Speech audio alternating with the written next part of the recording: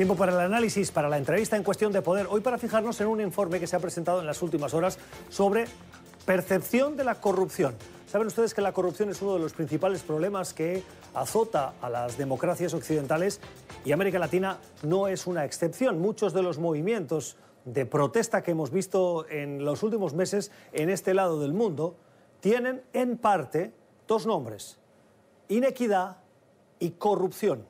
Y los ciudadanos, hasta cierto punto, están un poco cansados de ambas cosas.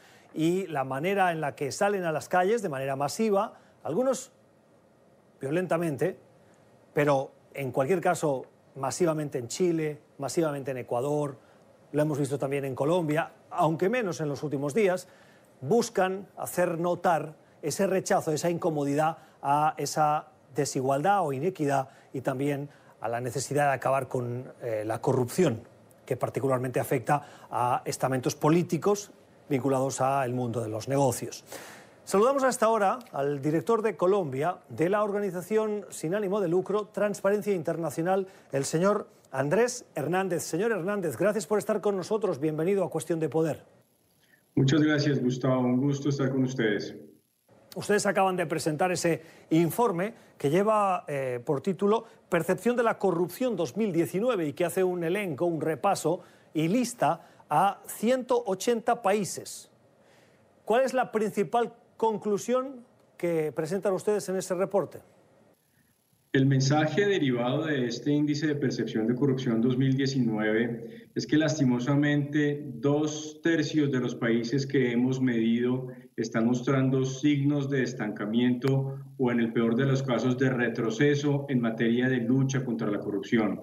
Esto es una alerta muy importante, muy grave, porque así como se planteó desde la introducción en América Latina, pero en el resto del mundo hay movilizaciones ciudadanas que han coincidido en incorporar el tema de lucha contra la corrupción como uno de los déficits en los cuales nuestros sistemas de gobierno aún tienen una tarea muy grande por hacer. Esta fotografía, por lo tanto, está alertando sobre la necesidad de hacer unos esfuerzos mucho más profundos en esta materia.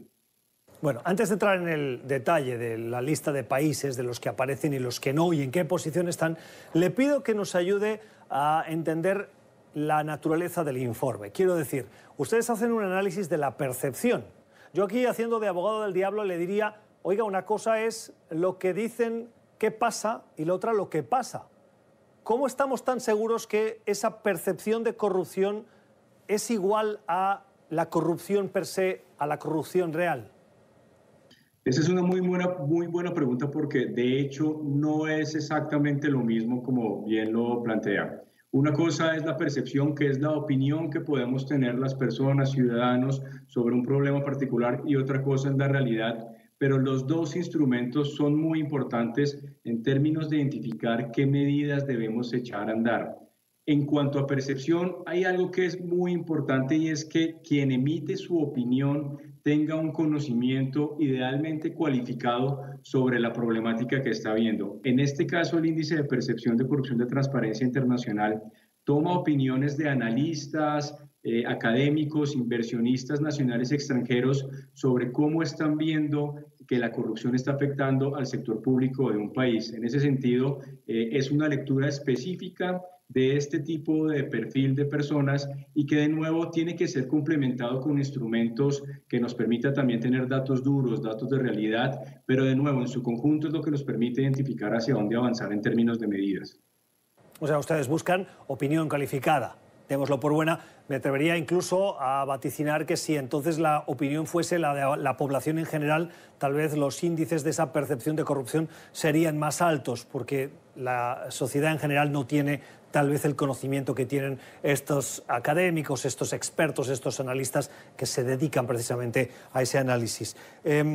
La percepción de la corrupción, ¿qué están haciendo bien los gobiernos de América Latina para centrarnos en lo que pasa en este lado del mundo, en nuestro continente?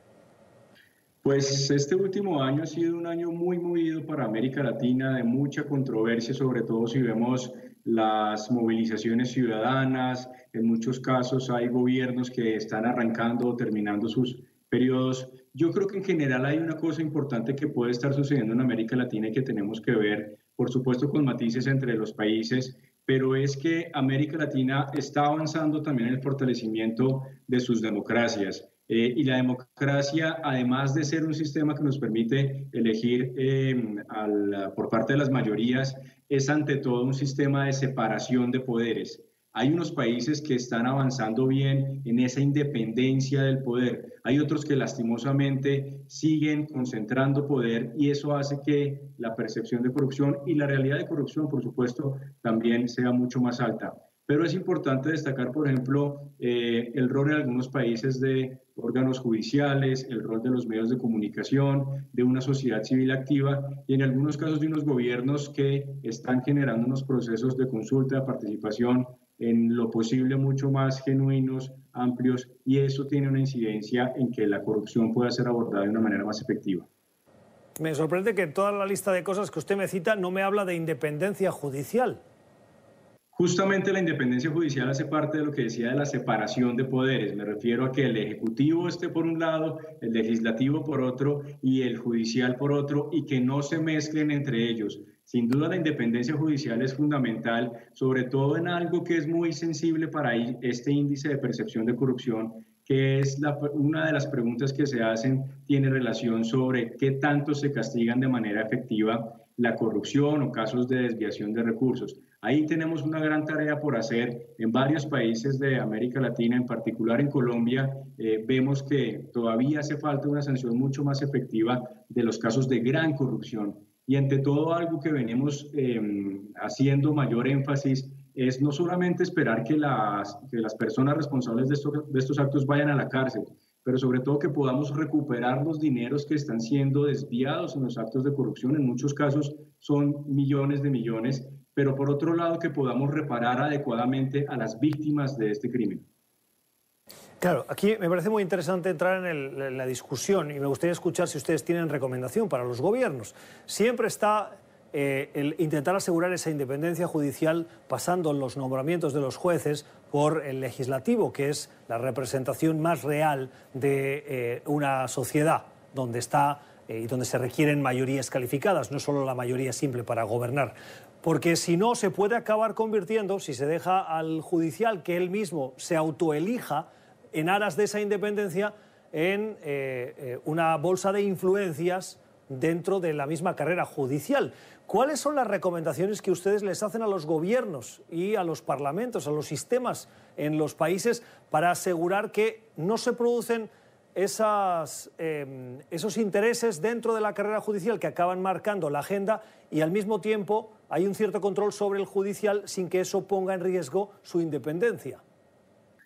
Pues en primer lugar ese es el principio de esa autonomía del Poder Judicial, que es muy importante no confundirse con falta de rendición de cuentas. El Poder Judicial también tiene una responsabilidad en rendir cuentas, no solamente sobre su desempeño en impartir justicia, sino incluso también respecto, por ejemplo, a temas asociados a conflictos de interés o la misma administración de recursos de la rama judicial. En el caso específico de Colombia, y por supuesto hay matices entre distintos países, hemos visto en los últimos años unos casos de corrupción muy graves afectando a instancias incluso muy altas del sistema judicial y esto por supuesto está generando no solamente variaciones negativas en términos de percepción, sino una desconfianza en el sistema de justicia.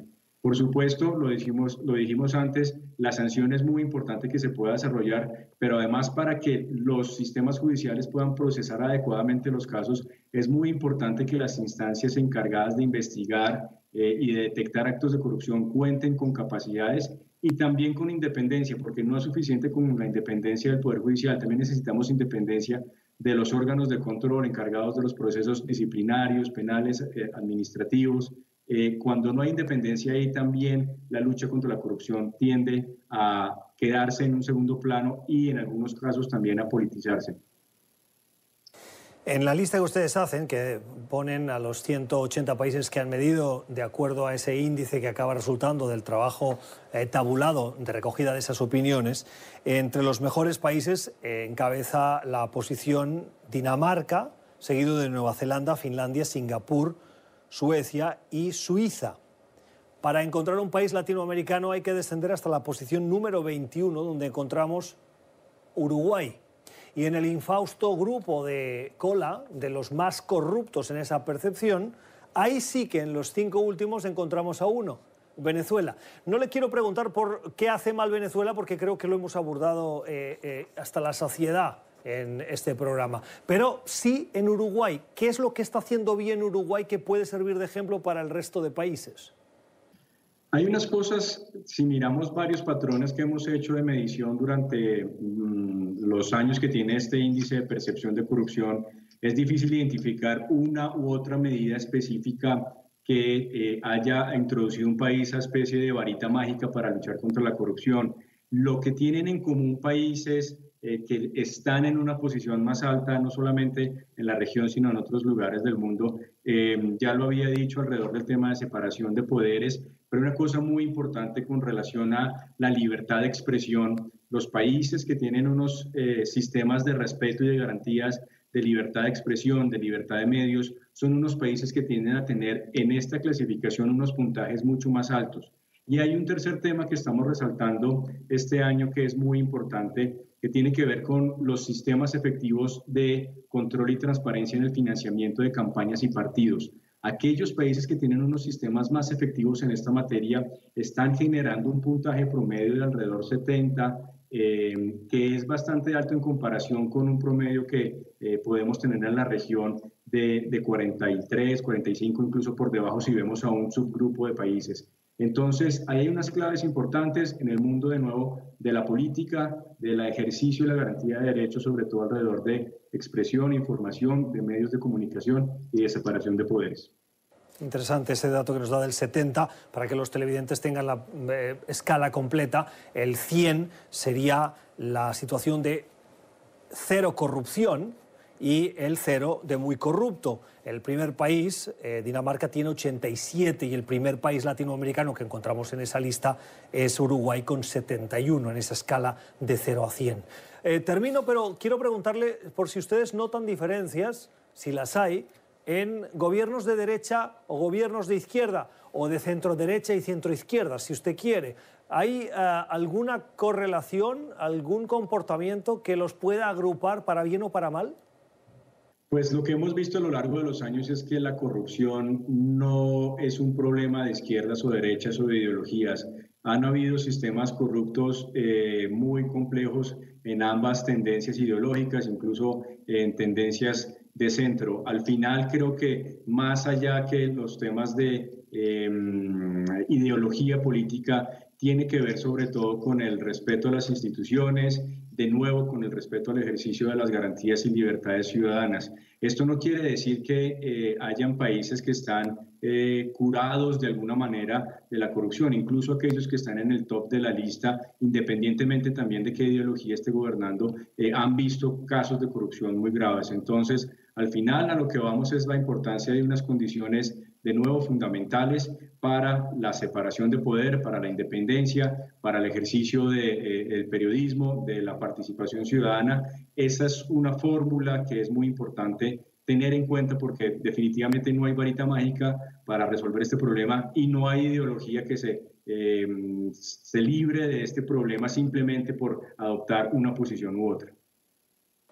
Es la opinión y el análisis de Andrés Hernández, que es el director para Colombia de la organización no gubernamental Transparencia Internacional, que acaba de presentar en las últimas horas su informe, en el que lista esos 180 países y los clasifica en el que encontramos más arriba de América Latina, en el mejor situado Uruguay, en la posición 21, y al último, en el grupo de los 5 más corruptos del mundo, se encuentra Venezuela.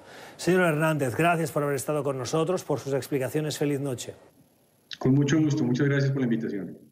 Vuelva a escuchar esta entrevista en nuestro podcast. Suscríbase a Cuestión de Poder en NTN 24, en el podcast de Apple y Spotify. Ya regresamos.